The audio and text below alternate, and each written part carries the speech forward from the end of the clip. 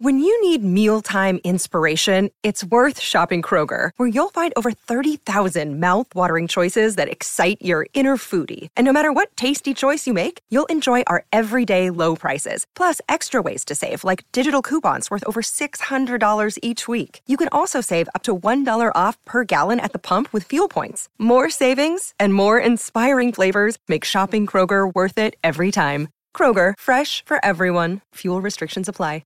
Injured at work in a motor vehicle accident or had a fall in a public space? Speak to Your Claim Lawyers, a no-win, no-fee personal injury claims law firm that specialises in maximising compensation claims for injured people. Call 1-800-YOUR-CLAIM or yourclaimlawyers.com.au.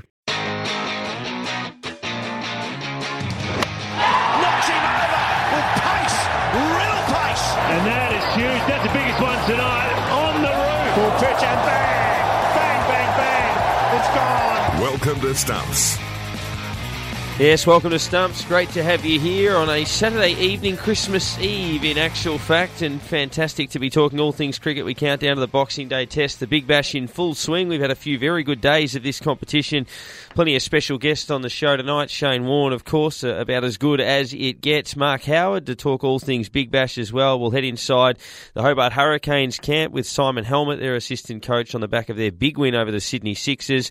Mitchell Swepson, young spinner for the Brisbane Heat, will also have a bit of a chat to us as well. But a lot to get through, and Merv Hughes is with us as always. 53 tests, 212 wickets for Australia. And Merv, Merry Christmas. Nice to have you here.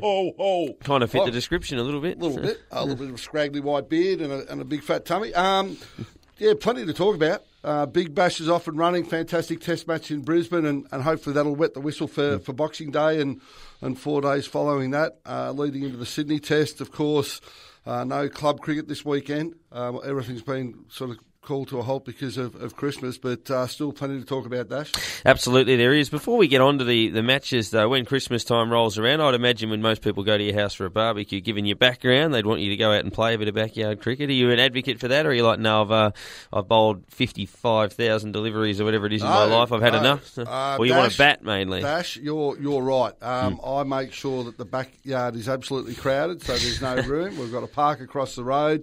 I feel it's too far to walk, so I just put the feet up and enjoy Christmas. I thought you might want a bat now. It's like, I'm not bowling anymore, but I'll smack you around a bit. No, I can't bat, Dash. So, listen, when the boys were younger, but they're sort of, they're 15 and 19 now, they can look after themselves, and if they want to have a hit, they can have a hit. But if they were annoying you when they were younger, would you start to bowl a bit quicker? Or? Did all right. So they're not afraid of me now. They want me to go down the nets and bowl to them. So when they want that to happen, that doesn't happen. Listen, Christmas Day, I reckon New Year's Day and Australia Day, three of the greatest backyard cricket days of all time. Oh, yeah, tremendous. And curious to know on the Kanga Cricket open line, which will run via our social media platforms at Stumps Cricket as well, who you were in backyard cricket. You might have been Merv, you might have been, if you're a little bit older, you might have been Ian Chappell or something like that, or maybe you're the younger generation and you've been Mike Hussey or Michael Clark in backyard cricket. People, I think, are generally batsmen in backyard cricket, or fast bowlers. You probably wouldn't get too many spinners in the backyard. Because usually you tape the ball up with the little bit of electrical tape and try to make it swing, a tennis ball. I reckon that would have changed a bit since Warnie. Yeah, probably. And listen, there's a lot of young leg spinners around now that I reckon would have grown up on Warnie and would have been bowling leg spin in the backyard. But even with the taped up cricket ball, the leg spinner has still got a role to play. Unlike a past Victorian coach that in 1991 told Shane Warne there was no room for leg spin bowlers in Australia, in first-class cricket in Australia. So he didn't last long. Probably lasted a lot longer than he should have. It's turned out to be a little wide of the mark, I think, retrospectively. Mate, way off the mark, wasn't it? So, listen, plenty to talk. Backyard cricket. If you've got any backyard cricketers, ring in, but we're not ringing in tonight, are we? No, it's Christmas. Yeah, that's right. The rules are interesting around backyard cricket. How many slips have you got? if it hits really low on the fence, is it carried? So you've got automatic wicket keeper, but automatic. People think there's 8 slips half the time. Yes. You'll hit it 3/4 of the way down the fence, and I'll be like, well, that's out. Mate, hit anywhere, nick it anywhere behind, hits anything on the full, so a fence, a wall, that's out. Over the fence, 6 and out. Hits a car, that's out. Yeah, hits anything on the full, so a tree. If you've got a dog that's good enough, one of the mates down at Lebanon, Freakish catching. Terry Squires used to have a dog, and he was the most outrageous catcher of all time. We had a border collie that could catch somersaulting backwards, so do Yeah. backflip catches. So. Yes. That's mate, phenomenal. This dog took some of the greatest catches in low light too. When we were struggling to see the ball, he just picked it up, no worries. So, listen, backyard cricket for a long time, a lot of fun. As you say, taped up tennis ball. I like the ones in the backyard with the pool, with a taped up tennis ball, and you just fling it off the floor. That was dangerous. That was dangerous. We used to have a pool in the backyard. You got a 6, I think, for hitting it in the pool, but it was good for the bowler because you could just skid one through you the next time. But yeah, our dog used to decide he'd take the ball. You'd play for half an hour to be hot, and then if he'd had enough, he'd literally take the ball and go inside with it, and the game would be over. So I hope he knows he'd end the game for you. But stress. That's good right. umpiring. It is good umpiring. Yes, You'd say, no, you're done, guys. But we had the back veranda along the side, and it had 3 beams on it, but the beams were at point, cover, and mid-off, so it was actually perfectly placed to have the beams as fieldsmen. So if you hit catches that hit the beams on the full, you were out. So it's like you had a ring field on that side. The cars were on the left, so they were your fieldsmen there. Well, some of them played one hand, one bounce, and I mean, that's ridiculous. You've got to catch the ball. Oh, yeah, absolutely. You've got to... do you ever play French cricket, where everyone gets in close and just flicks it around? So Yes, I did. Sorry, I'm just picking up a pen. Yeah, the pen. I dropped my pen. French cricket was always good, wasn't it? Because you couldn't really get that much power. And the other thing was, if you missed it and hit your legs, you're out. Yeah, exactly. So French cricket was quite easy to play. It was quite easy to play. In a moment, we'll have a chat about the obviously the Boxing Day Test and a little bit of a conversation around that one. But we'll get to a break, and on the other side of this, we'll talk a little bit of Big Bash cricket. Knocks him over with pace, real pace. You're listening to Stumps. Tried to forget it, actually. Right. I just can't remember. That one for you, Rick? Mark Waugh is an Aussie. He wears a baggy hat. When he saw the bookies cash, he said, I'm having that. You've got a good memory. That was morning. They went and had some beers. And when the ACB found out, they covered up for years. You know, word for word. That is the moment of the Big Bash for mine. Welcome back to Stumps. That was a cracking moment during last night's coverage of the Hobart Hurricanes and the Sydney Sixers. Well done to all of the boys. Mark Howard joins us, the captain of the Big Bash commentary team for Channel 10. And Mark, nice to have you with us. Hey Daz, hey Merv. That's the best thing I've seen on the Big Bash for 5 years. I'm still laughing at that. Howie, I got to tell you, it's not really up there with Freddie Flintoff's Elvis in the Ghettos, but it wasn't bad. No, and you know what, Merv? When Rick came and started at Channel 10, we were all so scared of him and everyone was nervous around him and he was still sort of the captain. And now last night I'm asking him about, sledging on field and how you deal with it, and then he pulls that out. And we had a couple of beers afterwards last night in the hotel in Coogee, and people are just coming up, and it wasn't Ricky Ponting, the batsman. It was like, Ricky, your singing is unbelievable. And he was a bit sheepish about it. He was a bit sheepish, but it was just so brilliant to see him so relaxed. And Merv, as you would know, it was great for the Australian public to see what that little bloke's all about. He's a beauty. Oh, mate, it's great with Ricky Ponting, with Gilly, with Mark Waugh. We're getting to see into their personalities. So we all know that they're great cricketers and they've got great cricket minds. But to see the little quirky things that they get on with behind the scenes, I reckon it's absolutely fantastic. Because I've spoken to a lot of people and they often ask, what's Ricky Ponting like? Now they're coming up to me and saying, mate, I've been watching the Big Bash. I didn't expect that from Ricky Ponting. I didn't expect that from Gilly. I didn't expect that from the guys there. But they're just doing a fantastic job doing it, and they're showing their personalities. Yeah, spot on, Merv. And I remember sitting with the Boss Day Barham years ago, and I said, well, what are we going to do here? He said, well, you've got to call the cricket, but you've got to show Australia who these guys really are. And to hear you say that, mate, it just makes me smile because they're all wonderful blokes and they're different to what they were in the cricket field. And I think, Australia is really getting to know who those blokes really are and falling from them even more. So I'm really happy you say that. Yeah, it's terrific, and I echo those sentiments. I think also if someone was to, summarise what makes the Big Bash coverage great, is it fair to suggest that if you go back to the first game of this season when Brisbane played Adelaide and you had the one over where you were talking to Brendan McCullum, who was captain of the Heat, trying to limit the runs, and then you had Brad Hodge, who was captain of the Strikers, trying to talk about how they were going to manipulate the bowlers both out there on the same time, and to get those insights as they were facing balls and setting fields was quite phenomenal. Yeah, you're spot on, Daz, and the credit must go to the players there.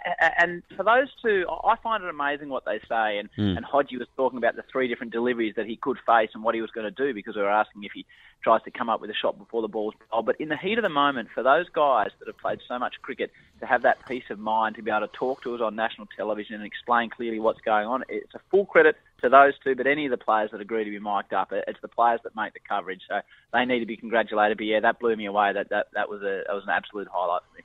Well, we're talking about the Big Bash coverage and not actually the Big Bash. We've got to mention the weak link in the team. Damien Fleming just gives you nothing, doesn't he? Well, I think the problem is, Merv, I'll be completely frank with you. I think Junior is funny without realising it. I think Ricky's cheeky funny. Yeah. Gilly's got a good sense of humour. Flem tries to be funny, and that's where the whole thing falls down. Flem does amazing work too, because with the keeper and the batsman you got there, it's good having that bowling point of view, and he gets excited watching blokes like Sean Tate run in and bowl fast and get the job done. So to have a little bit of an even balance in that commentary box, I think, is very important. Now, get on to the games. You had the Sixers Hurricanes game last night. Yeah, I did. Yeah, it was a little bit of an upset, wasn't it? Well, it was, because in the warm-up, I was walking. I got to the game with Rick, and he's Hurricanes royalty. So we were chatting with Damien Wright and Simon Helmet, the coaches down there, and George Bailey and Tim Payne, and all they said was keep an eye out for this bloke Short, who's going to open the batting, because he can bowl, but he can really, really bat. And he was a bit tubby, to be honest, when he was playing in Western Australia, and they told him he had to shape up. They said keep an eye out for him. We thought, oh yeah, fair enough. And then he just went bang, bang, bang, bang, bang, and brought up his 50 off about 19 balls, and in a lot of ways that was the game. And that's the great thing about the Big Bash, isn't it? There's blokes you've never heard of. They come out there and do that, and all of a sudden everyone in Australia knows who they are. So I guess his runs and the fact that Clive Rose managed to get Moses Enriquez out first ball, they were probably the 2 turning points of the game. Huge turning point. Now, watch his batting. How did his fielding go last night? Who was that? Shorty. Yeah. Just only dropped the one. Took a good caught and bowl. Took a good caught and bowl, but gee, he's under pressure to take that. The reverse sweep that got to him, I reckon just a little bit quicker. So, how you're always on the positives. I love that about you. I always look for the negatives. I saw Short drop that catch, and I thought, geez, I could have done that. Yeah, and he did an interview at the end too, and he was a pretty quiet guy, and he had the earrings in, but I think he was a little bit overwhelmed by what was going on. It wasn't the worst drop catch, though. I don't know if you saw Alex Ross from the Brisbane Heat, formerly the Strikers. He dropped one at mid-off that, as you know, my 5-year-old, the Big Penguin Nerve, operates by. The Big Penguin could have caught that standing on his skateboard with one eye closed, but got away from Alex Ross. I was just going to say, on that point, it's been a large number, and I know the boys even spoke about it, a large number of drop catches across the first few games, abnormally large, and some pretty straightforward ones as well. Yeah, it's unusual, isn't it? Because it's normally such a highlight of the game. I don't know if the boys are a bit rusty going into Christmas, or I don't know, but you're right, Daz. There's been some absolute sitters spilled, and then the whole thing kicked off with that catch by Jason Roy on the first night, Sixers Thunder, I think it was. It sort of moulds all into one for me at the moment, but he took that catch off Roar at backward point with one hand, which is as good a catch as you'll see. And then we saw Kyron Pollard on the boundary take a catch that was smoking, and he just plucked it out of midair, as he does. Now, busy time for you, games, and more games. When the Big Bash starts, the schedule itself is like the game itself. It just goes at 100 miles an hour. Do you quite often get up in the morning and wonder where the hell you are? Absolutely. Absolutely, especially if you had a couple of beers with Ricky Ponting the night before. There's no doubt about that. You do, Merv. He's sneaky good on the beer too, Ricky, isn't he? Yeah, no, he's no Gilly. Gilly's an unbelievable operator in that department. You do, and then I guess, Merv, you and I had the pleasure of working up at Brisbane at the test up there for Triple M, so throwing a couple of days at Boxing Day as well, it gets a little bit confusing, but I'm just like Alistair Clarkson and the Hawks. I just take it one day at a time. Merv. Oh, you're good. Now, last year you proved that you were the man of the big statements. Huge statements that quite often fall flat. What are we going to look for this year? Of course, last year you said that Jake Lehmann had the best moustache in cricket, in Australian cricket, which I thought was just ridiculous. But what are you going to come up with this year, Howie? Well, so much so that you called me on this radio show and berated me for 6 minutes and then hung up on me, and I think I deserve that. Okay, here's a big statement. I think the Adelaide Strikers, who are 0-2, will win the Big Bash. Really? Yeah. That's a huge statement. Yeah, it is, and it's so hard to predict. You basically need to win 3.5 games to make finals. You do that, and anything can happen. I just think they've got a lot of batting. I think we'll see more from Richardson. They're going to miss Johnny Holland, obviously, at the spin bowling department. The Renegades are going to be tough to beat, aren't they, Merv? They look really good. That Sunil Narayan, I saw him over in the West Indies. He's got this little mystery ball that I don't know if he bowled the other night. There's a little outswinger. So they'll be tough to beat, but I think, there's a statement for you. The Strikers will get the job done. But, Big Bash is on then. It's Boxing Day test. It's just cricket heaven at the moment, isn't it? Yeah, now, as you said in one of the answers there, the Triple M commentary up in Brisbane, you're doing the Melbourne one or you're doing the Big Bash? No, I can do day 2 and day 4 in Melbourne. They've kindly let me do that Triple M, and then we work the rest in around the Big Bash. So I'll get to see you there, big man, which I'm looking forward to. I presume you'll be there heading up the commentary operation. And now, Daz, I tell you what. Yeah. I tell you what, Daz. The big boy was complaining about the prices of food at Brisbane, which I thought was fair enough at the Test match at the Gabba, until I saw that he sort of ordered 15 chickens, 9 hot dogs, and 6 pies. Howie, complaining about the bill, but when you order that much, Merv, I thought, that's for the whole commentary team, and he just sits in the corner and inhales it. Yeah. Payback, it's the best, isn't it? I can't come back from there. And I'm sorry to bring up that big statement call. But I was just about to say, one of my life's highlights was working with you at Triple M, but I'm not going to say it now. Well, I was also going to say one of my life highlights was working with Kerry O'Keefe, but you're in there as well, Big Daddy. Well, before we let you go, Mark, obviously doing some terrific work. You're extraordinarily busy, but the Howie Games, the podcast available through Omni and iTunes as well. Tell us a little bit about that. I know you're updating this all the time. You had a fascinating chat with Brad Hodge, opening up about, obviously, a topic that certainly a lot of our listeners in Victoria would be passionate about, and that was the lack of Test cricket that he played when the consensus was it could have been a lot more. Yeah, cheers, Daz. It comes out every Thursday, and it basically features different sports people. So the very first episode was Adam Gilchrist, and it's sort of an hour and a half chat. We've had on Danny Green and Greg Norman, Darren Sammy, all sorts of wonderful, wonderful people. Lane Beachley, Trevor Hendy, Damien Martin at recent times. But for the next 5 weeks, we're going to focus on cricket. So along the next 5 weeks, you'll hear from Ricky Ponting, Brendan McCullum, Kevin Peterson, I hope. That one's not in the can yet. But the current one you're talking about is Brad Hodge, which we actually recorded back in Florida in the Caribbean Premier League in July. And Brad was really open, You know his stats, and I know Merv's been in the selection table, but he's played 6 Test matches, averages 56 and made it 200, and he's really open. And, he said it still hurts him today about what happens. He understands why it happens. He understands they went for Damien Martin. But, yeah, he's pretty open and honest about a lot of things. And the other thing he talks about, 2 things. One, that he dyed his hair. He came out with that, which really shocked me. But even more than that was he talks about the other side of T20 cricket, Merv, that you'd sort of be aware of as well, where you don't always get paid for your services overseas. And he tells a story about the IPL and the fact that he's owed about $170,000 and what that meant to his life and his family at the time. So, yeah, interesting. He's a really open chat, Hodgie, so keep an eye for that in the Howie Games. There's plenty of cricket coming up over the next 5 weeks. Yeah, you've got a bit of a glimpse of that through the Big Bash, no doubt. Mark, thank you very much for your time. We'll enjoy the rest of the coverage. Been a cracking start to the season, and we'll hope for it to continue. Cheers, Daz. Cheers, Merv. I love your show, and I look forward to both seeing you soon. Have a good Christmas, and hey, big boy, you just go easy on the turkey. Just go easy on the turkey. Cheers, Harry. Thanks for your time. Have a great Christmas. Say good day to the big penguin, and apologise that we stomped on his Lego making time. No worries. We'll do some Lego now. Cheers, guys. Cheers, guys. A break and more to come. Knocks him over with pace, real pace. You're listening to Stumps. Welcome back to Stumps. Darren Parkin here with Merv Hughes. We speak about his 212 Test wickets. We now have on the program into insignificance. Yeah, we now have on the program a total of 920 Test wickets. If you add our next guest, and of course needs no introduction, Shane Warne, 15 years at the helm as one of the greatest of all time, and nice to be speaking to you on the program.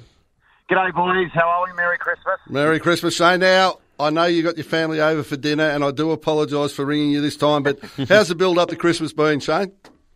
Yeah, it's been okay, actually. It's been pretty good. It's been busy with commentating for all the test matches going around. So lastminute.com shopping this morning. I was up at 5:30am to get to Chadstone by 6. And to get there and get the last bits of shopping. And it was all done pretty well. I'm not sure. I think I've got everyone in the wrong bags and wrapped it all the wrong way. So we'll just see what happens. There wasn't many people there. Now, plenty of cricket on, and enjoying the commentary on Channel 9 and what you do there. Do you watch much of the Big Bash? I do watch a little bit of the Big Bash. I reckon it's probably the best 2020 competition as far as skill-wise goes in the world. I think the IPL, it's pretty hard to equal the passion of the Indians and their support they have. But I think that the quality of cricket and the skill that's on display in the Big Bash is probably the best in the world. Mate, it's interesting too with the two internationals that each sides can have. Your good mate Peterson still playing for the Stars. They haven't opened their account because they haven't played yet. Have you got much to do with the Stars these days, or do you steer clear? No, I haven't got a lot to do with the Stars, only if required. If they call me up and want me to come in and do something, then I'll do that. And otherwise, I'm just a supporter of them. So, yeah, I help out where I can and if needed, but otherwise, no, just an avid fan, mate, and just watch from afar. We're seeing the internationals, speaking of KP, you're getting great value out of those guys. I mean, Ian Bell played his first game in the competition yesterday and made 61. Bravo's obviously been good with the Renegades. We talk about KP, but when these guys come here, they're coming here at essentially the peak of their powers. Even Sangakkara at his age is still a major draw card. Yeah, it is, and I think, to have that quality competition, you need the superstars from around the world. It's great to develop our own and have the young players and young talent, but you've got to be able to get those international stars, pulling power, international crowds come if you've got those international stars. So it's really important to have them. And I think, over the years we've had a lot of those big stars, and it's been able to give a lot of credibility to a domestic competition. And, it is only a domestic competition, but when you're getting the international stars, as I say, it suddenly becomes a bit more global, a bit more on the international stage, and makes people sit up and watch a bit more because there's the international players playing. So, look, I think they've done a great job with it all. I reckon it's working really well. Well, a young man's game and the youth is coming through, but the big recruit that the Renegades got this year is Bradley Hogg. Mate, you're not that far. You're not that much older than him. Do you still sort of sit there and watch it and think, I can do this? No. My last year Big Bash, when I dropped a couple of sodas, absolutely stolen sodas at cover and couldn't hang on to anything. The bowling was absolutely fine and didn't want to bat. I batted myself at number 11 and didn't want to face the ball. I said, what the hell am I doing? It's time to stop here. The bowling was fine, but everything else, fielding, batting, I could see it and go, that's short and wide. Yeah, cut that. But I was just in the keeper's gloves at the time I was starting to cut the ball, so I tried to cut it. So I think it was worth. I had to stop then, and as I said, just watch and enjoy now. So no thought of going to Cricket Australia and putting forward that model they had for the one-day competition a few years ago, where you could play 12, so you could go on, bowl your 4 overs, and then go and put your feet up and do nothing. No thought of that. Well, if they came in with that, I think it was the Mercantile Mutual Cup. I think when you were starring for the comments. I think if they brought that back in, I could wheel out and bowl my 4 overs, and then after that, it would be absolutely perfect because I could sit up there and just chill in the stands. That would be Did you think when 2020 started, like a lot of people, they thought when one-day cricket started that spinners would fall away in that format of the game? They thought the same thing in 2020, but they've been vitally important. And now a lot of people are saying that the sides with the best spinners are invariably going to win the competition. And you look at, say, the Melbourne Renegades and what they've been able to do with their options, but spin bowling seems to be the almost the prime weapon. Look, I always thought spin bowling would be successful. I didn't think it would be as successful. I didn't think they would be. And the other thing is, I think the best 2020 teams, or the teams that will win, will be the best led. The best captains from the 2020 teams will be those ones, because I think the captaincy is so important in 2020 cricket that, you just about can win man of the match from your captaincy. And we saw that the other night. They give a calmness to people. They're ahead of the game. They're 2 or 3 overs ahead. They know exactly what they're doing, strategies, plans. And because it's so frantic, if you have a calm captain, I think it makes a huge difference. And that's why I think Brendan McCullum and Heat, I think, are going to be a side to beat this year.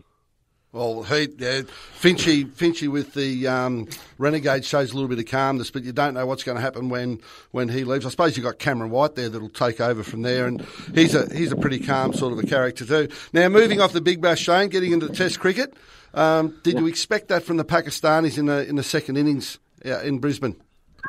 I think after the first innings, you thought they were going to fight back a fair bit, because they were pretty ordinary in the first innings, but I didn't think they'd get anywhere near that. I thought they might have made 300 and played a lot better. But to see them go and get nearly 490 was pretty amazing. Mate, it's interesting. You're doing a lot of work you do a bit of work, again, when asked, with our young leg spinners. Up at Brisbane, I saw you having a bit of a chat to Yasir Shah. What do you say to those blokes? Do you try and put them off track so the Australians can have a comfortable win, or do you give them useful information? No. I don't mind what country they're from. As a leg spinning coach and loving cricket and love spin bowling, I think it's really important to spread that knowledge. So I try and help whoever it is, whether it be Dinesh Kanari from Pakistan, Yasir Shah, Steve Smith at times when he was bowling leg spin, whoever it might be. Even Nathan Lyon is talking general tactics. So, yeah, I help anyone. Yasir Shah, I'm in just about daily contact with at the moment, but I was disappointed the way he bowled. I thought he just went too defensive, and I didn't like their tactics they had either. So let's hope I think you'll see a different Yasir in Melbourne. Would it be right in saying that he may have pushed them through a little bit too quick? And as you say, defensive bowl, that's normally the fields that they set, but it's also the mind approach that possibly he doesn't want to get hit? A little bit, but I also thought it was just defensive. 6 people on the leg side and bowling at leg stump or outside leg stump for left-handers negated Yasir Shah's natural strength, which is aggression. And I was a little bit surprised with that one. But I think he learned his lesson then. I'm sure we'll see a better Yasir Shah in Melbourne. Well, he bowled a lot of overs in that first innings, and for him not to take a wicket would have been a real blow from Pakistan. Now, we've got a couple of young leg spinners. Well, we've got a lot of young leg spinners. They'd always, I suppose they seem to be the same age where they're growing up watching a certain blonde-headed champion on TV. How much do you have to do with our young blokes, and probably from what you've seen, who are the pick of the bunch? Yeah, look, we're pretty lucky. We've got some decent spinners around. I think Agar's pretty good. I think John Holland's really good. Young Zampa's good. So there's a few leggies, there's a few left armers, there's a few offies going around. Nathan Lyon, I still think number one. I like Swepson as well. I think he could be really good.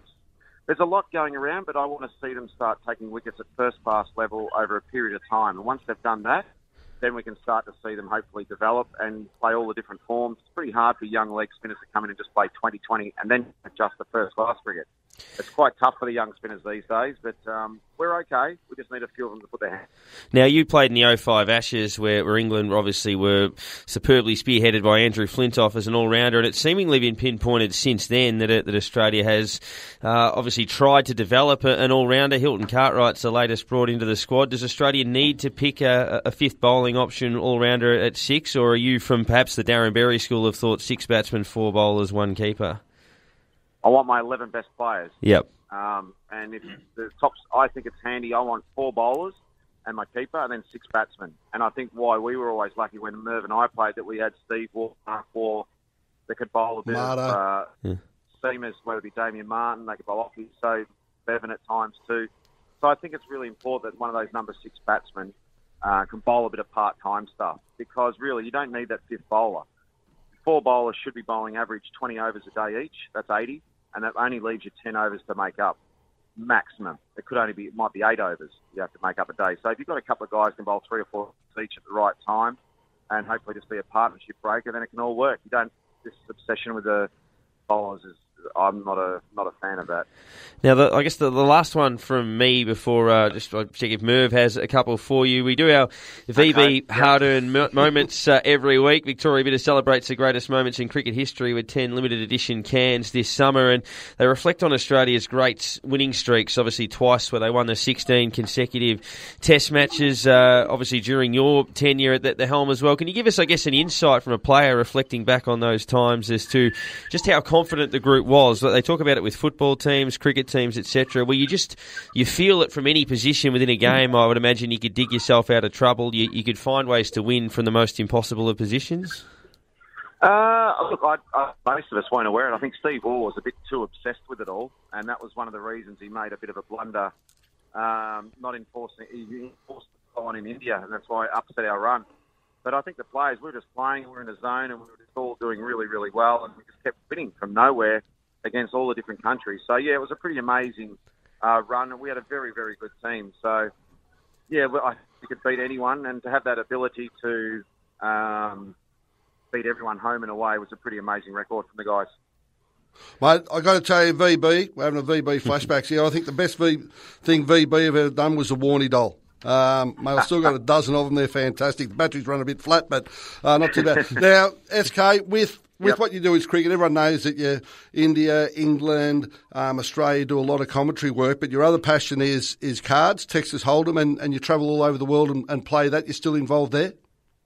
Yeah, still doing it. I've got a few that I enjoy my poker around the world. I've just launched my own emojis, which has been pretty cool. And when your teenagers like them and think you're pretty cool as well, that's in their eyes. You know you're on the right track. So, yeah, to have the emojis out there, which you can download free on either App Store or Merv. And, yeah, so I'm doing that, doing my poker, a bit of cricket commentary, still father of teenagers, a few little businesses here and there, and based in London. It's pretty chock-a-block. That's huge, chock-a-block. Well, it's good to have you home for Christmas. It's good listening to you on Channel 9. Sorry for disrupting your dinner party tonight, Christmas no Eve. Worries, guys. I'll let you get back to it, Shane. Thanks very much for your time. Cheers, guys. Thank you. That was Shane Warne joining us on Stumps, a player that we might see this summer, certainly bowling well enough to play for Australia, as Chad Sayers, and he spoke to the media at a press conference ahead of the Boxing Day Test. Well, Chatty, Christmas in Melbourne, probably the first time for you, would be a different experience to spend it with a few of your teammates. Yeah, it will be a little bit different, being away from the family, but how exciting to be in Melbourne on Boxing Day. It'll be my first Boxing Day at the cricket, so looking forward to it. Not much more you can do. I think everyone in SA wants you to get a crack, and I suppose you just got to hope as well that you might be given a chance, but you can't really control it. Yeah, that's right. Obviously the boys have been playing well, and the bowlers have been getting the job done. So I'll just have to keep training well when I get the chance. And as you said, not much cricket to be played, so I'll just wait in the wings, and I'll be ready when I get the chance. What's the feeling like, knowing, like, having been called up and then missing out at the last moment, having been called up again? How do you deal with that? It's been a little bit of a roller coaster, I guess, especially in Brisbane when I only found out the morning of the game. So, yeah, emotions run high, and then it was a little bit of a letdown. But again, the boys played well, and it was a great win over Pakistan in the first test. So, are you expecting to play on Boxing Day? I'll be doing everything in my favour to play. But as I said, when the side's winning, it's pretty hard to change the side. Is it hard as well, Chatty, not to be able to be playing competitive games with no Big Bash contract, which is ridiculous, but is that hard for you to deal with as well?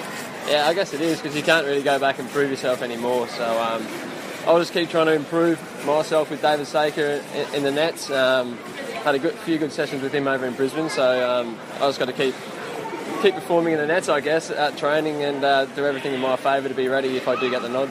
What do you think your chances are of playing? Do you sort of look at that, or do you try and push it out of your head and just go in and do your thing and training? And I guess the last two tests, I thought about it a bit too much, and when you get told you're not in, it's a bit of a letdown. So I'm trying to just let it all go. Enjoy Christmas. It'll be great with the team.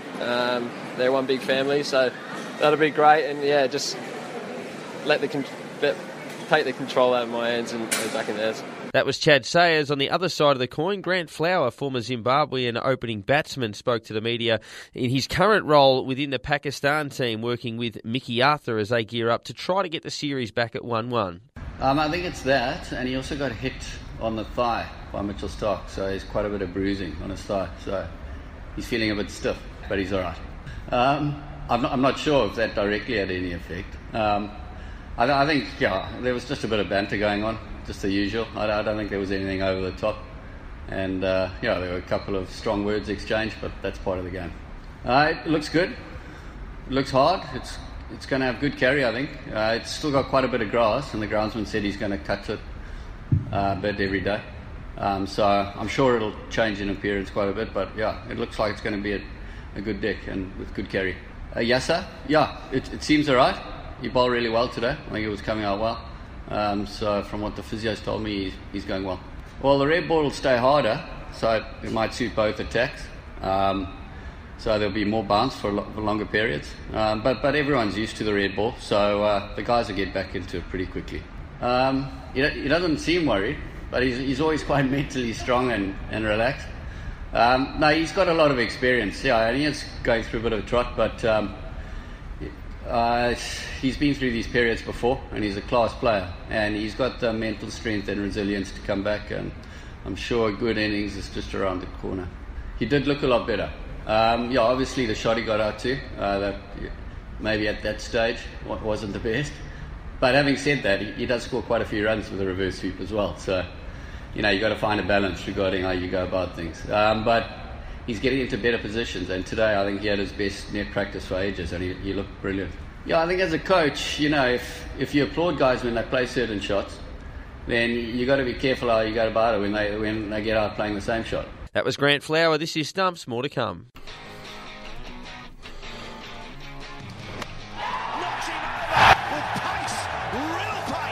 You're listening to Stumps.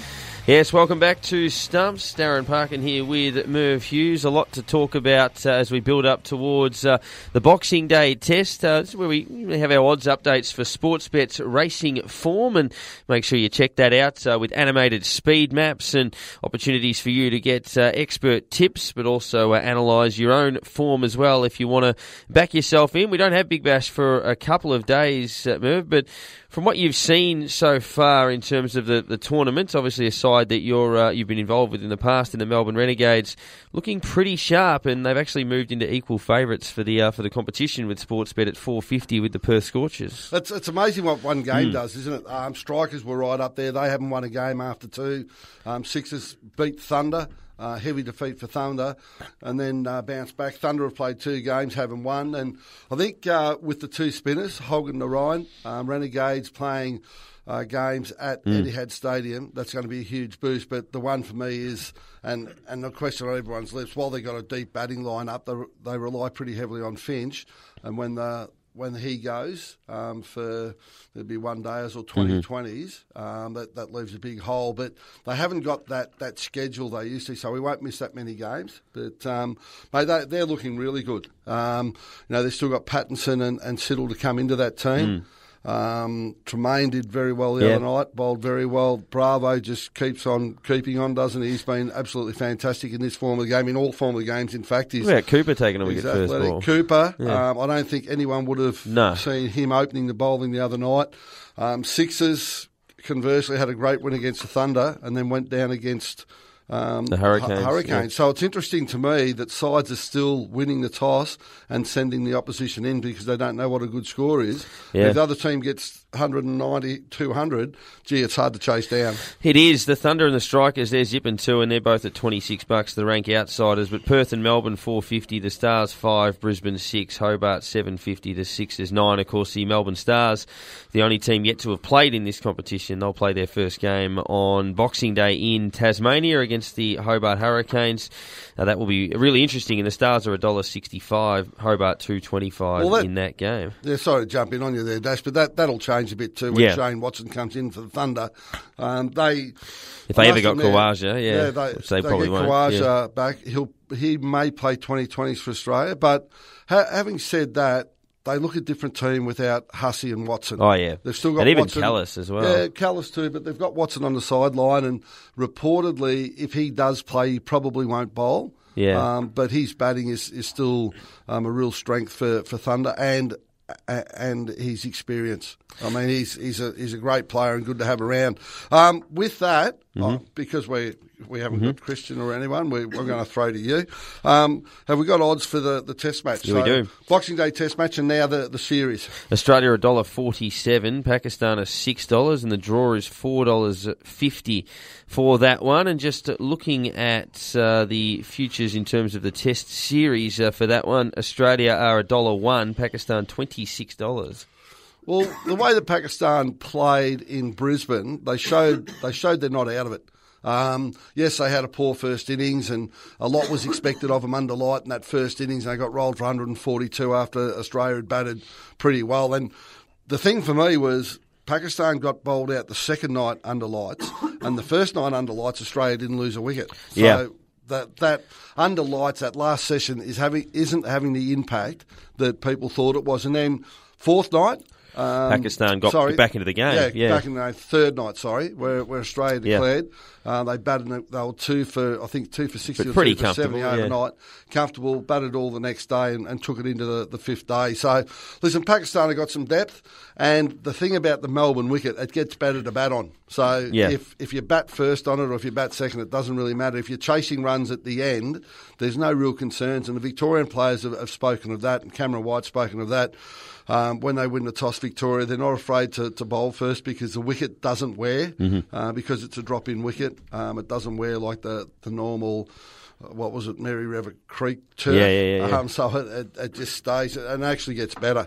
So there's going to be no real problems. And with the trouble that Australia had bowling Pakistan out in the second innings, I'll tell you what, I reckon Australia came out of the Brisbane Test worse for wear physically wise. They did more work because they bowled a full day, close to a day and a half on that in that last innings. And if Australia bowl first, it could be interesting.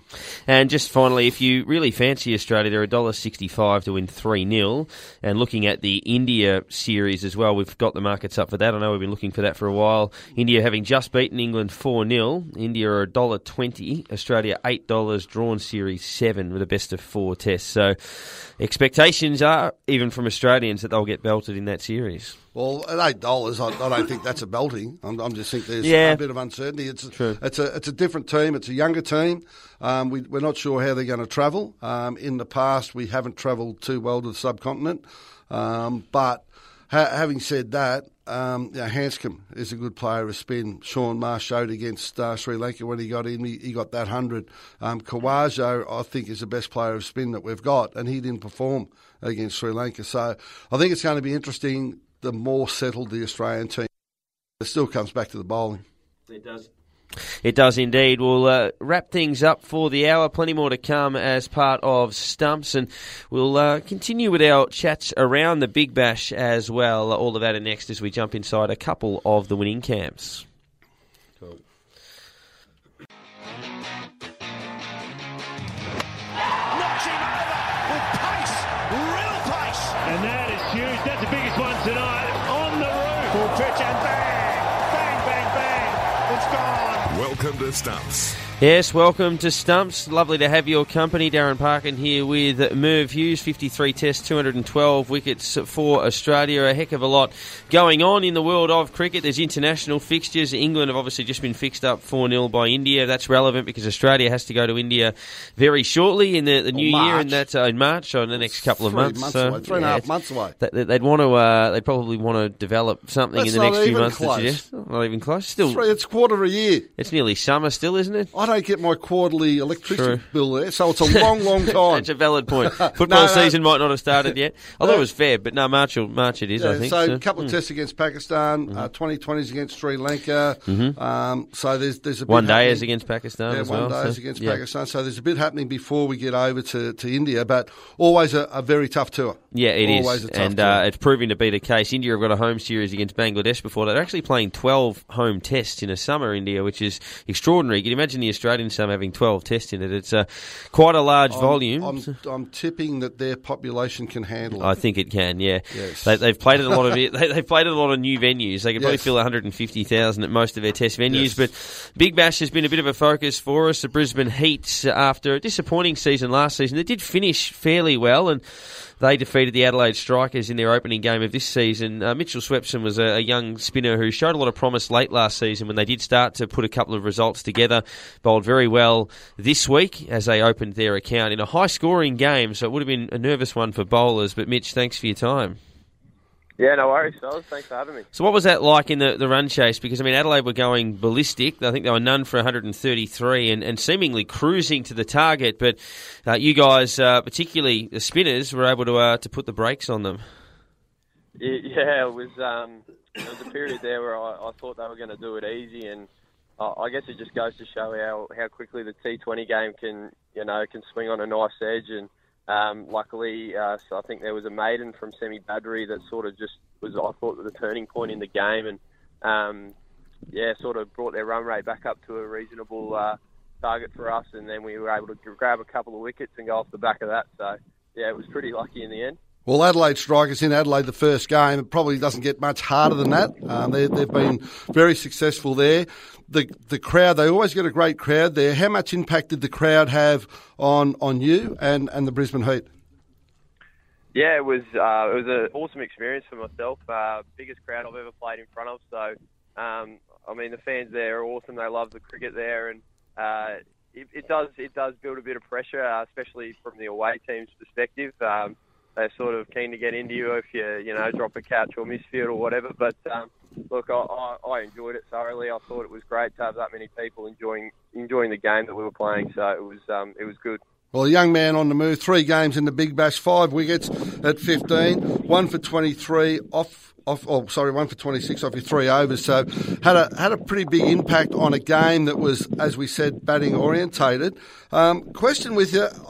Geez, a Queensland side, and I know Hartley's been up in, or been down for you in the Thunder for the last couple of years, but hard to imagine any Queensland team without Hopes or Hartley.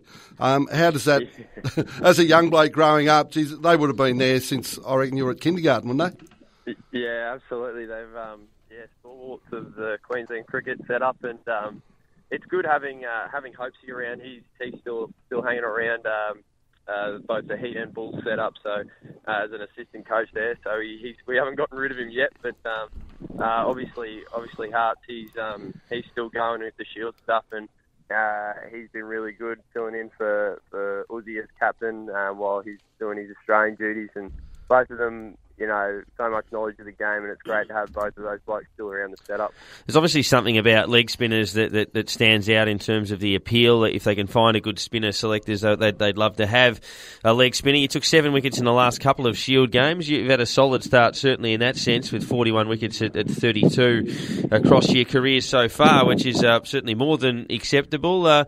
Do you sort of feel that you're bowling well and that there's another level not too far away from you that can see you climb up?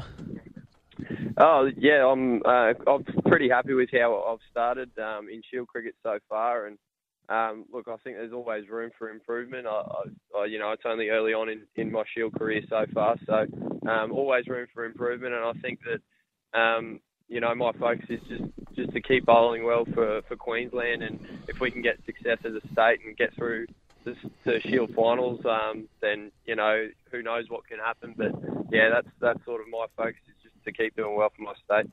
Well, as we said, 41 wickets in 14 games, so a young man making his way. How much of a surprise to you was Matt Ranshaw's selection to the Australian side, and seeing a bloke so young, so early in his career get selected? Does that give you hope?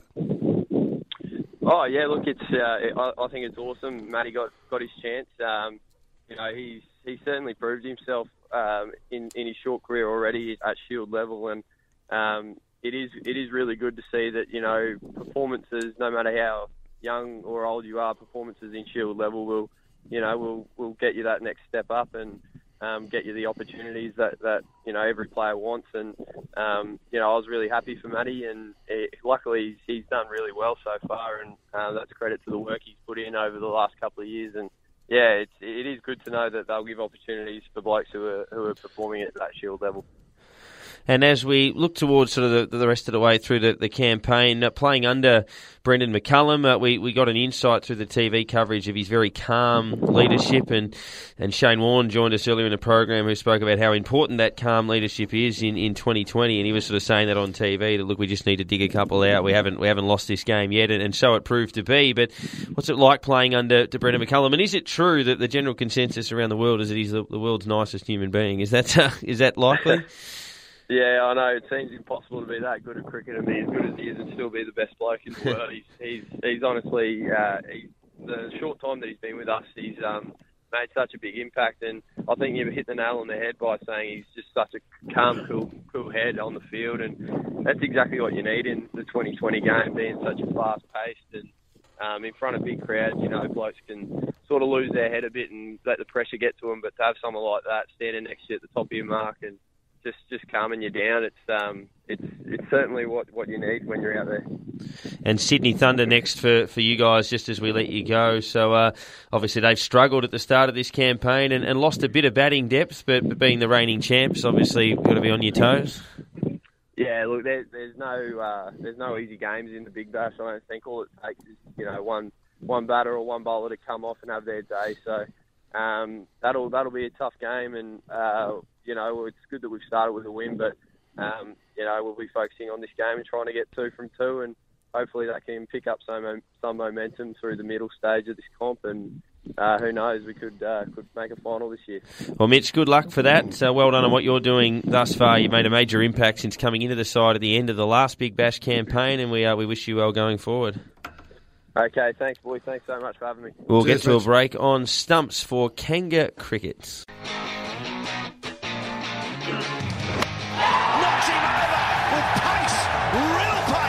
You're listening to Stumps.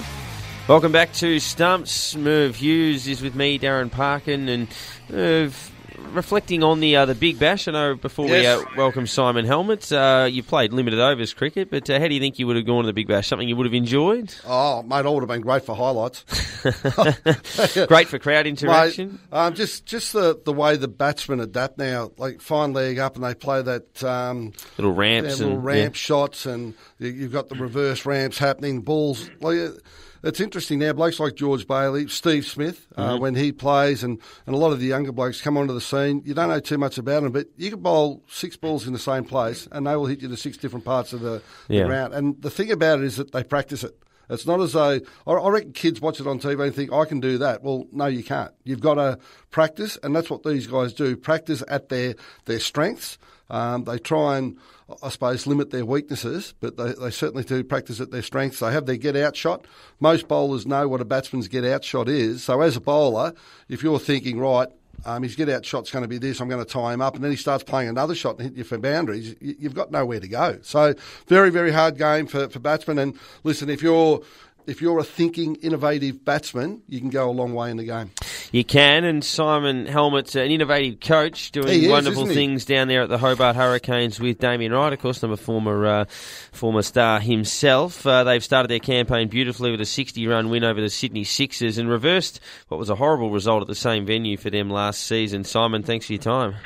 Parko, Merry Christmas, Merv. Mate, you're underselling yourself. Merv, you would have been a superstar in T20. I reckon I would have classed you as a genuine all-rounder.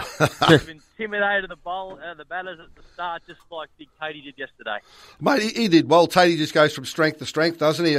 We see Mitch Johnson doing well for the Scorchers and Sean Tate doing well for your guys. And he's been around the traps a little bit. How important for your setup was it for you to get him? Oh, Merv, you still need specialists in T20. We often talk about multi-skilled players and all-rounders, but you still need your specialists. You need your specialist quicks, your specialist opening batters, obviously keepers. And, Tatey with Stewie Broad, we hope is going to be really potent and give us something different to what we had last season. I thought Hamish Kingston, Merv, was probably our most exceptional bowler, though. His off-pace bowling and his ability to bowl at the back end and through the middle was very good. So, mate, we're happy with our bowling unit so far, and to knock off the Sixers where they really gave us a hiding the season before, we're really pleased. Well, after the Sixers went against the Thunder too, playing up there, I reckon you would have thought you had your hands full, but we got word from Howie, Channel 10 commentator, that you're talking up a young bloke, short, his first game. Listen, you've lost Benny Dunk, and you're talking about the importance of specialist players. You've lost him, and all of a sudden this young bloke comes on and takes 2020 by storm. Yeah, it was fantastic. I was seeing young Short a few years ago when he played up in Darwin. We knew that he was a quality, hard-hitting left-handed top-order batsman. Bowls the left-arm Chinaman, and is exceptional to the field, although he did miss one yesterday. But look, when we traded Dunk, I suppose the risk was that, Dunk's been a proven performer over time, but him and Payne just didn't quite click over the last season or two, really. So we thought, look, we'll have a crack at Darcy Short. He can help us out with some overs. More importantly, be able to be explosive at the top, but also allowed us, as I said, Hamish Kingston to come into our squad.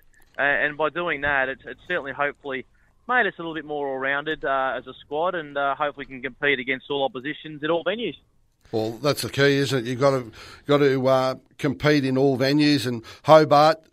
Traditionally, it's pretty hard to beat you guys down there, but you go up to Sydney, and very, very hard to beat the Sixers there. So that's a huge win for you guys. Now, obviously, you relocate to Hobart. How is sunny Hobart this time of year?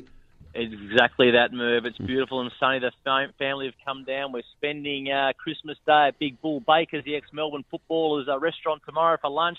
We look forward to that, and then we bring the Stars down on Boxing Day, Merv. That's going to be a cracking match for us. Obviously, the Stars probably the Scorchers have been two of the best teams in BBL history, although they actually haven't, got the prize of winning the championship just yet. But look, it's going to be a big game against them. It's their first game, but hopefully we can have a crowd that will be supporting us as much as the Sixers were supporting their side last night and giving our new recruit, Stewie Broad, a hard time. Well, I've got two for you before I hand back to Dash, but of Stewie Broad, he has the opportunity, as you said, like Murley, like KP, and like Freddie. Yes. Gee, they were most hated by Australians. When they come over here and you just see that they're great cricketers, Freddie's everyone's favourite. And Absolutely. KP, people sort of warmed to him, and like you said, Murley in front of that crowd at Etihad was good. Probably the last one from me. How's your 10-pin bowling going, mate? 10-pin bowling is going very well, Merv. Have you recovered from the Sunshine Coast yet, mate? The Sunshine Coast, I was up there, Merv. We had a camp actually against the Heat 2 games, and we drove past that place where there's still a statue out the front of that one. Were you holding a 10-pin? Yes. When I think you had a 212 versus my 202. Very well played. But, mate, haven't been bowling since, mate. You shattered me. broke your spirit, like they say with racehorses when they lock horns. But before we let you go, as you mentioned, the Stars on Boxing Day, you've had a lot of great battles with them over the journey. Yeah. Obviously, historically, the Hurricanes beat them in that semi-final when they were undefeated at the MCG. So you got guys like Sangakkara, who played a reasonable shot and was probably unlucky to go out. So still a bit of upside with these guys making a few more runs, and you'd be keen to, put a dent in their campaign because they're always pretty highly fancied. The Stars. Oh, absolutely. Look, I've been on the other side of travelling on Christmas Day or even the day before and having to play on Boxing Day over in Perth, and it's pretty tough going. So hopefully it's going to be a little bit uncomfortable for the Stars when they get over here. I think probably one of the only games we've beaten the Stars was actually in that semi-final. Yeah. So it's important for us to try and get two on the trot. Already the season's starting to take shape with the Thunder and the Strikers missing out in their first two games. If we can get a couple ahead, it really makes it a little bit easier for the second part of the season. We know with the Stars have made the finals every single year. Stephen Fleming's a great coach with Dave Huss there. And I tell you what, some of these players who are playing this Big Bash, it never cease to amaze me, how they keep reeling it out day in, day out. Hodgie was extraordinary last night, and I'm sure Dave Hussey will be just as keen to get out there. I'm sure he will. Simon, thank you very much. Good luck for the remainder of the campaign starting off on Boxing Day. Gents, look forward to speaking to you again soon. Have a Merry Christmas. Cheers, Simon Helmet there. Merry Christmas to you as well. Regular host of this program in the past as well, filling in at times when Merv's been away on various commitments. But Merv, Boxing Day test, obviously the focus looking at that. Hilton Cartwright, I guess your thoughts on that selection. I guess people don't necessarily know a lot about him. I think he was born in Zimbabwe. Obviously was picked in the one-day squad against Pakistan. Didn't get a game against South Africa. Who did they play in the one-days? New Zealand. That they played in the one day. And got picked for that series. Didn't get a game in the 11, but Your thoughts on bringing him in and whether they should have gone with an all-rounder and whether maybe it should have been James Faulkner or Mitch Marsh or even Marcus Stoinis? No, Marcus Stoinis, I reckon, can feel a little bit unlucky. Mitch Marsh, because they've invested so much time in him and they've said because of the workload to the bowlers, it was important to get a bowler into that top 12, so in that top 6. So I think he'll play. So Maddison's going to be unlucky. And they'll want that extra bowling. Now, interesting enough, Cartwright's averaging 40 with the bat, so he's doing better than Stoinis, he's doing better than Mitch Marsh, he's doing better than Faulkner. Yeah. He's not the bowler, the quality of the bowler, but he does offer those medium paces. Yeah, and he is the fifth bowler, I guess. Yeah. So with that, when I sort of looked up his stats, you sort of sit there and think, well, fair enough. It's not a bad selection. And what they're doing is, because the Australians had a heavy workload in Brisbane, if we bowl first and the Pakistanis get away a bit, 4 bowlers is going to be shy. So we need a bowling option. And yes, we've got Warner, we've got Smith, and Maddison can offer a few overs, but you wouldn't really call them bowling options. They're more stopgap bowlers. And if you're really in trouble, you'll bowl them. But with Cartwright, he averages about 40. He takes the odd wicket. But he can play a role where he just runs in and ties up an end, and you give a Hazelwood, Stark a little bit of extra time rest rather than just bowling him all the time. And I think traditionally the MCG wicket with heat is going to be hard. So you can see Lyon bowling a lot of overs and the 3 pacemen being looked after pretty well. So when you were a selector, you'd look at things like that, whether we bowled last in the previous test match, how long in between, how hot it was, how many overs, to determine whether you needed extra options or ways you were going to structure your team? Yeah, workload was important, and it was off the back of not so much one test match. So if you play one test match, after having a couple of months off, it's not too much of a break. But the workload they had against South Africa too was heavy. Stark and Hazelwood both had the South African tour off, freshen up, but they have done a lot of work. Yeah. And what they did in Brisbane was pretty tough going. So coming into Melbourne, I think we'll find that there will be a change. As I said, like I felt for Callum Ferguson when he came in and got dropped. I'm going to feel for Maddison too. A lot of people saying he shouldn't have been picked, but I think they've been talking about him for 3 or 4 years now, and it's not off his recent form. It's off a long-term form. So where Renshaw and Hanscom have got in, that's been off what they've done in the immediate past. So in the last 6 to 12 to 18 months, what Maddison's done has been off the back of what he's done for 3 or 4 years. So, mate, I can understand that. He's a talented young man, but I think that they will go for Renshaw. They wouldn't have called him into the squad if they weren't seriously thinking about using him. Before we wrap up the Boxing Day test discussion, how do you read the game? Because most people would look at it and say Australia dominated the Brisbane test until halfway through the 4th day. Pakistan then started to dig in with a bat and nearly ran the runs down, and it would have been probably their most memorable win in test cricket, certainly the highest score ever chased down. Do you look at it and think that Australia controlled most of the match and they looked the better side, or do you look at the end of the match and go Pakistan are right back in it?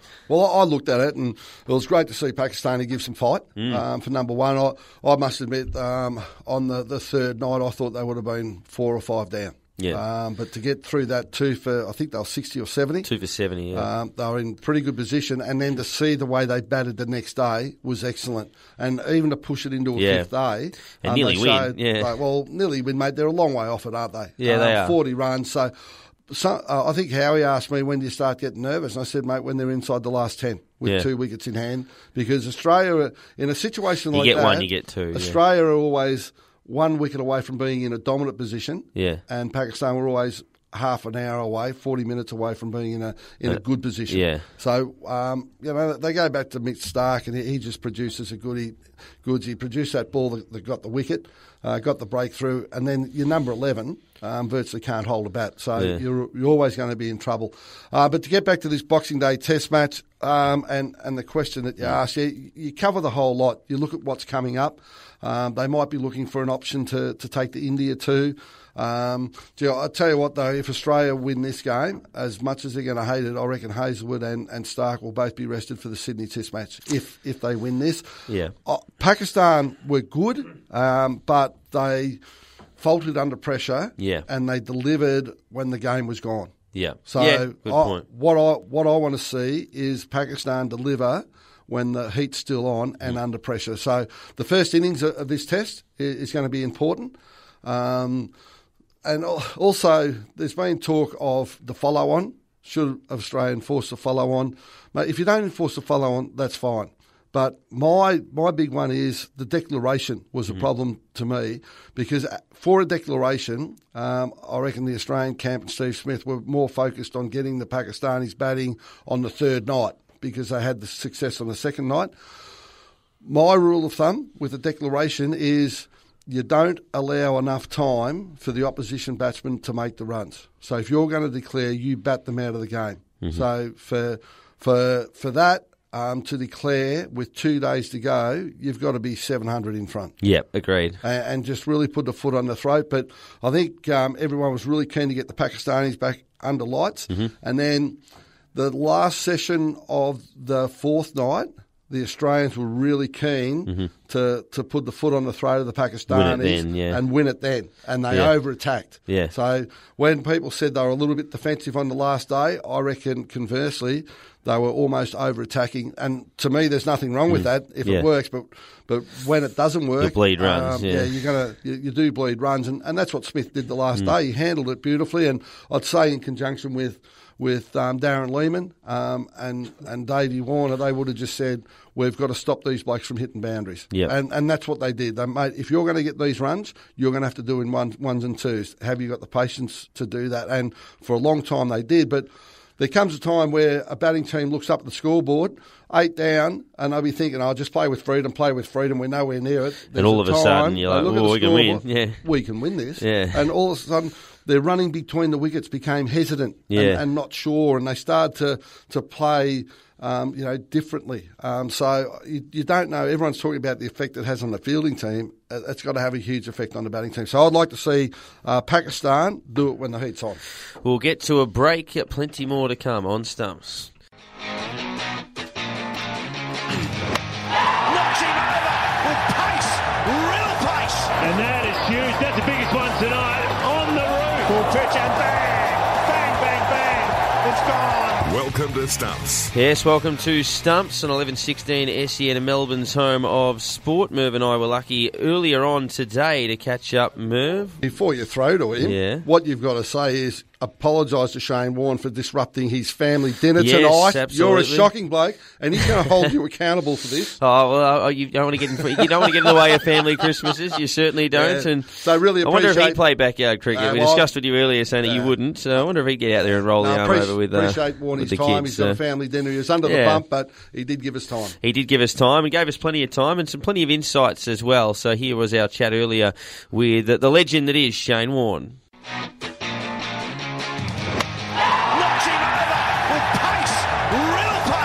You're listening to Stumps.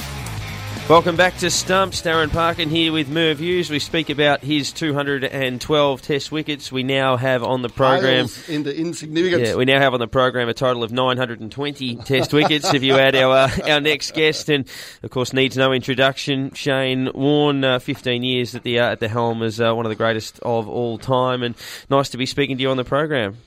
G'day boys, how are we? Merry Christmas. Merry Christmas, Shane. Now, I know you got your family over for dinner, and I do apologise for ringing you this time, but how's the build-up to Christmas been, Shane? Yeah, it's been okay, actually. It's been pretty good. It's been busy with commentating for all the test matches going around. So, lastminute.com shopping this morning, I was up at 5:30am to get to Chadstone by 6.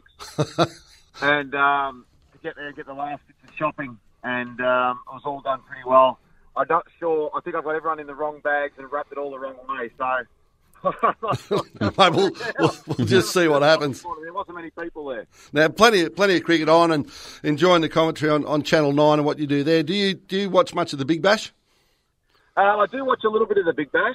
I reckon it's probably the best 2020 competition as far as skill-wise goes in the world. I think the IPL, it's pretty hard to equal the passion of the Indians and their support they have. But I think that the quality of cricket and the skill that's on display in the Big Bash is probably the best in the world. Mate, it's interesting too with the two internationals that each sides can have. Your good mate Peterson still playing for the Stars. They haven't opened their account because they haven't played yet. Have you got much to do with the Stars these days, or do you steer clear? No, I haven't got a lot to do with the Stars, only if required. If they call me up and want me to come in and do something, then I'll do that. And otherwise, I'm just a supporter of them. So, yeah, I help out where I can and if needed, but otherwise, no, just an avid fan, mate, and just watch from afar. We're seeing the internationals, speaking of KP, they're getting great value out of those guys. I mean, Ian Bell played his first game in the competition yesterday and made 61. Bravo's obviously been good with the Renegades. We talk about KP, but when these guys come here, they're coming here at essentially the peak of their powers. Even Sangakkara at his age is still a major draw card. Yeah, it is, and I think, to have that quality competition, you need the superstars from around the world. It's great to develop our own and have the young players and young talent, but you've got to be able to get those international stars, pulling power, international crowds come if you've got those international stars. So it's really important to have them.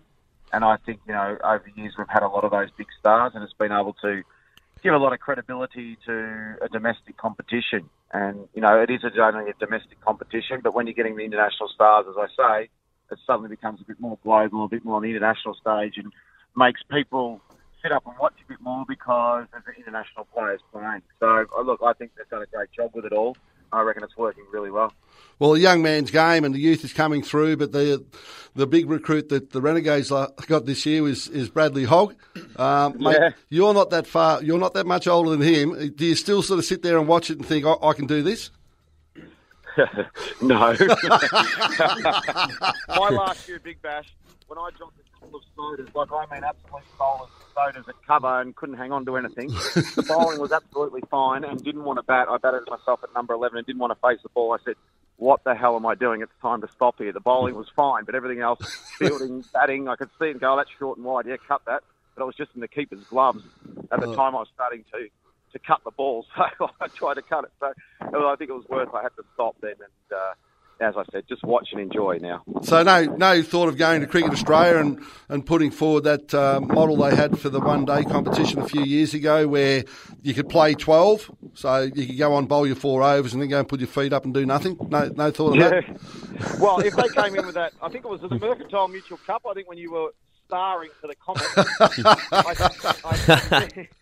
I think if they brought that back in, I could wheel out and bowl my 4 overs, and then after that, it would be absolutely perfect because I could sit up there and just chill in the stands. That would be good. Did you think when 2020 started, like a lot of people, they thought when one-day cricket started that spinners would fall away in that format of the game? They thought the same thing in 2020, but they've been vitally important. And now a lot of people are saying that the sides with the best spinners are invariably going to win the competition. And you look at, say, the Melbourne Renegades and what they've been able to do with their options, but spin bowling seems to be the almost the prime weapon.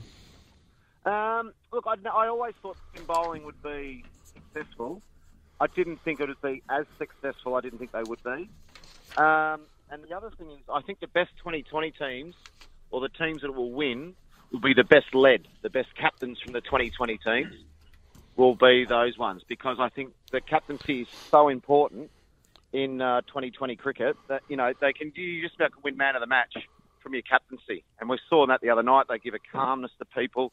They're ahead of the game. They're 2 or 3 overs ahead. They know exactly what they're doing, strategies, plans.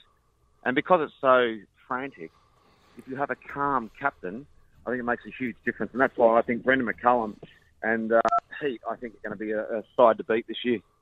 Well, Finchy with the Renegade shows a little bit of calmness, but you don't know what's going to happen when he leaves. I suppose you've got Cameron White there that'll take over from there, and he's a pretty calm sort of a character too. Now, moving off the Big Bash, Shane, getting into Test cricket, did you expect that from the Pakistanis in the second innings in Brisbane?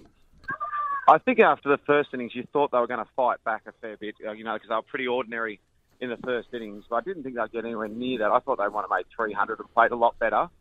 But to see them go and get nearly 490 was pretty amazing. Mate, it's interesting. You're doing a lot of work you do a bit of work, again, when asked, with our young leg spinners. Up at Brisbane, I saw you having a bit of a chat to Yasir Shah, What do you say to those blokes? Do you try and put them off track so the Australians can have a comfortable win, or do you give them useful information? No. I don't mind what country they're from. As a leg spinning coach and loving cricket and love spin bowling, I think it's really important to spread that knowledge. So I try and help whoever it is, whether it be Dinesh Kanari from Pakistan, Yasir Shah, Steve Smith at times when he was bowling leg spin, whoever it might be. Even Nathan Lyon is talking general tactics. So, yeah, I help anyone. Yasir Shah, I'm in just about daily contact with at the moment, but I was disappointed with the way he bowled. I thought he just went too defensive, and I didn't like their tactics they had either. So let's hope I think you'll see a different Yasir in Melbourne. Would it be right in saying that he may have pushed him through a little bit too quick? And as you say, defensive bowl, that's normally the fields that they set, but it's also the mind approach that possibly he doesn't want to get hit?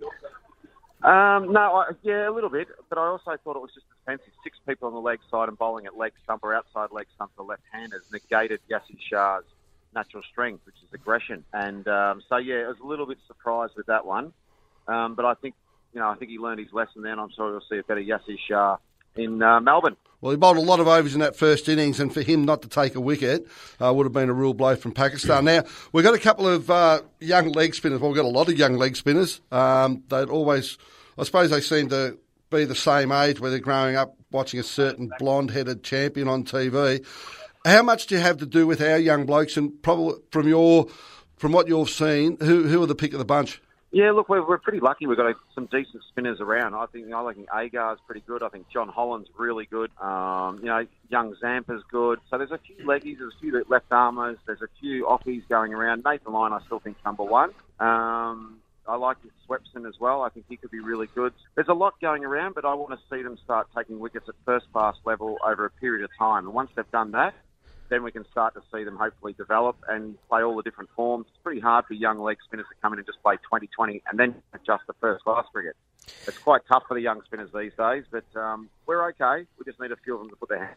Now, you played in the 05 Ashes where England obviously were superbly spearheaded by Andrew Flintoff as an all-rounder, and it's seemingly been pinpointed since then that Australia has obviously tried to develop an all-rounder. Hilton Cartwright's the latest brought into the squad. Does Australia need to pick a fifth bowling option all-rounder at 6, or are you from perhaps the Darren Berry school of thought, 6 batsmen, 4 bowlers, 1 keeper? I want my 11 best players. Yep. And if the tops, I think it's handy. I want 4 bowlers and my keeper, and then 6 batsmen. And I think why we were always lucky when Merv and I played that we had Steve Waugh that could bowl a bit of seamers, whether it be Damien Martin, they could bowl off. So Bevan at times too. So I think it's really important that one of those number 6 batsmen can bowl a bit of part-time stuff, because really you don't need that 5th bowler. 4 bowlers should be bowling average 20 overs a day each. That's 80, and that only leaves you 10 overs to make up. Maximum. It might be 8 overs you have to make up a day. So if you've got a couple of guys who can bowl 3 or 4 each at the right time and hopefully just be a partnership breaker, then it can all work.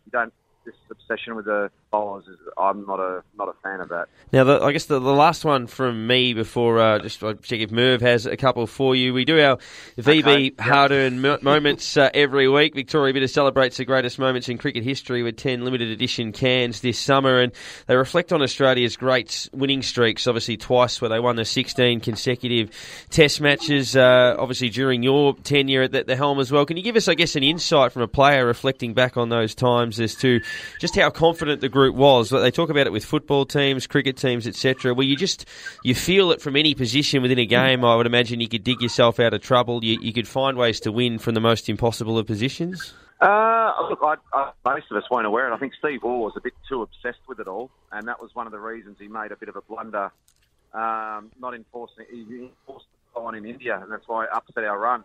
But I think the players, we were just playing, we were in a zone, and we were just all doing really, really well, and we just kept winning from nowhere against all the different countries. So, yeah, it was a pretty amazing run, and we had a very, very good team. So, yeah, I think we could beat anyone, and to have that ability to beat everyone home and away was a pretty amazing record from the guys.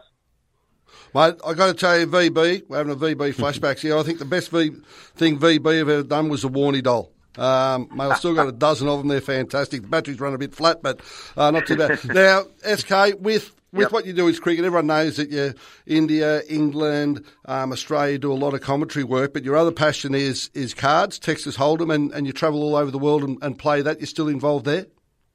Yeah, still doing. I've got a few. I enjoy my poker around the world. I've just launched my own emojis, which has been pretty cool. And when your teenagers like them and think you're pretty cool as well, that's in their eyes.